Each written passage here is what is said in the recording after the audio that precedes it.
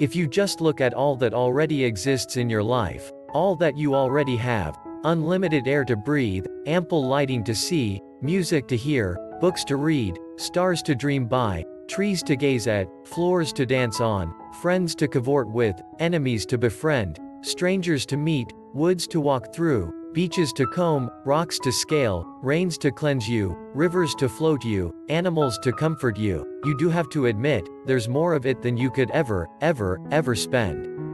Abundance is out there. More than you can ever imagine and for you to grab and enjoy. As the quantity of stars in the sky, you are eligible to take advantage of what is available to you at this moment in time.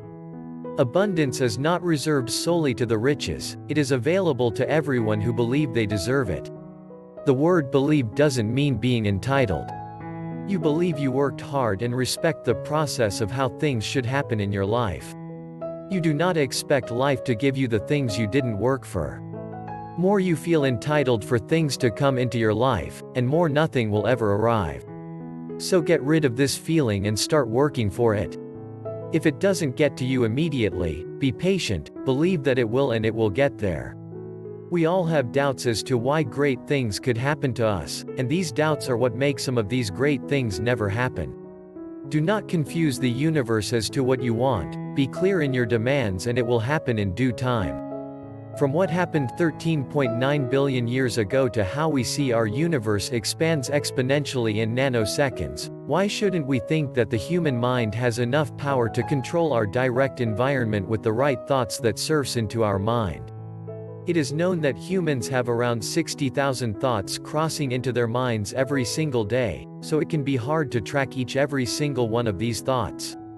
Most importantly, what you need to focus on are the positive thoughts and keep them floating a bit longer in your conscious mind. Longer they stick around, more chances for the universe to grab on and process your positive order. Look at it this way. Just imagine 5 parallel lines, and sharp object going back and forth on each of these lines at lightning speed, and your job is to catch these sharp object. Chances are, you will get cut. However, if these objects fly by in slow motion, you will be able to catch them without the possibility of injury. The analogy is that the object flying by are your thoughts, and the universe needs to have the time to catch these thoughts as they fly by your conscious mind. If you allow your mind to allow positive thoughts to circulate in slow motion, the universe will catch these thoughts more often and will render positive results.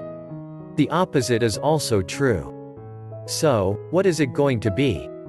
Allow the universe to sharpen its reflexes by bringing in only positive thoughts flying by in slow motion, but if you do allow negative to cross your mind, make sure they go at lightning speed.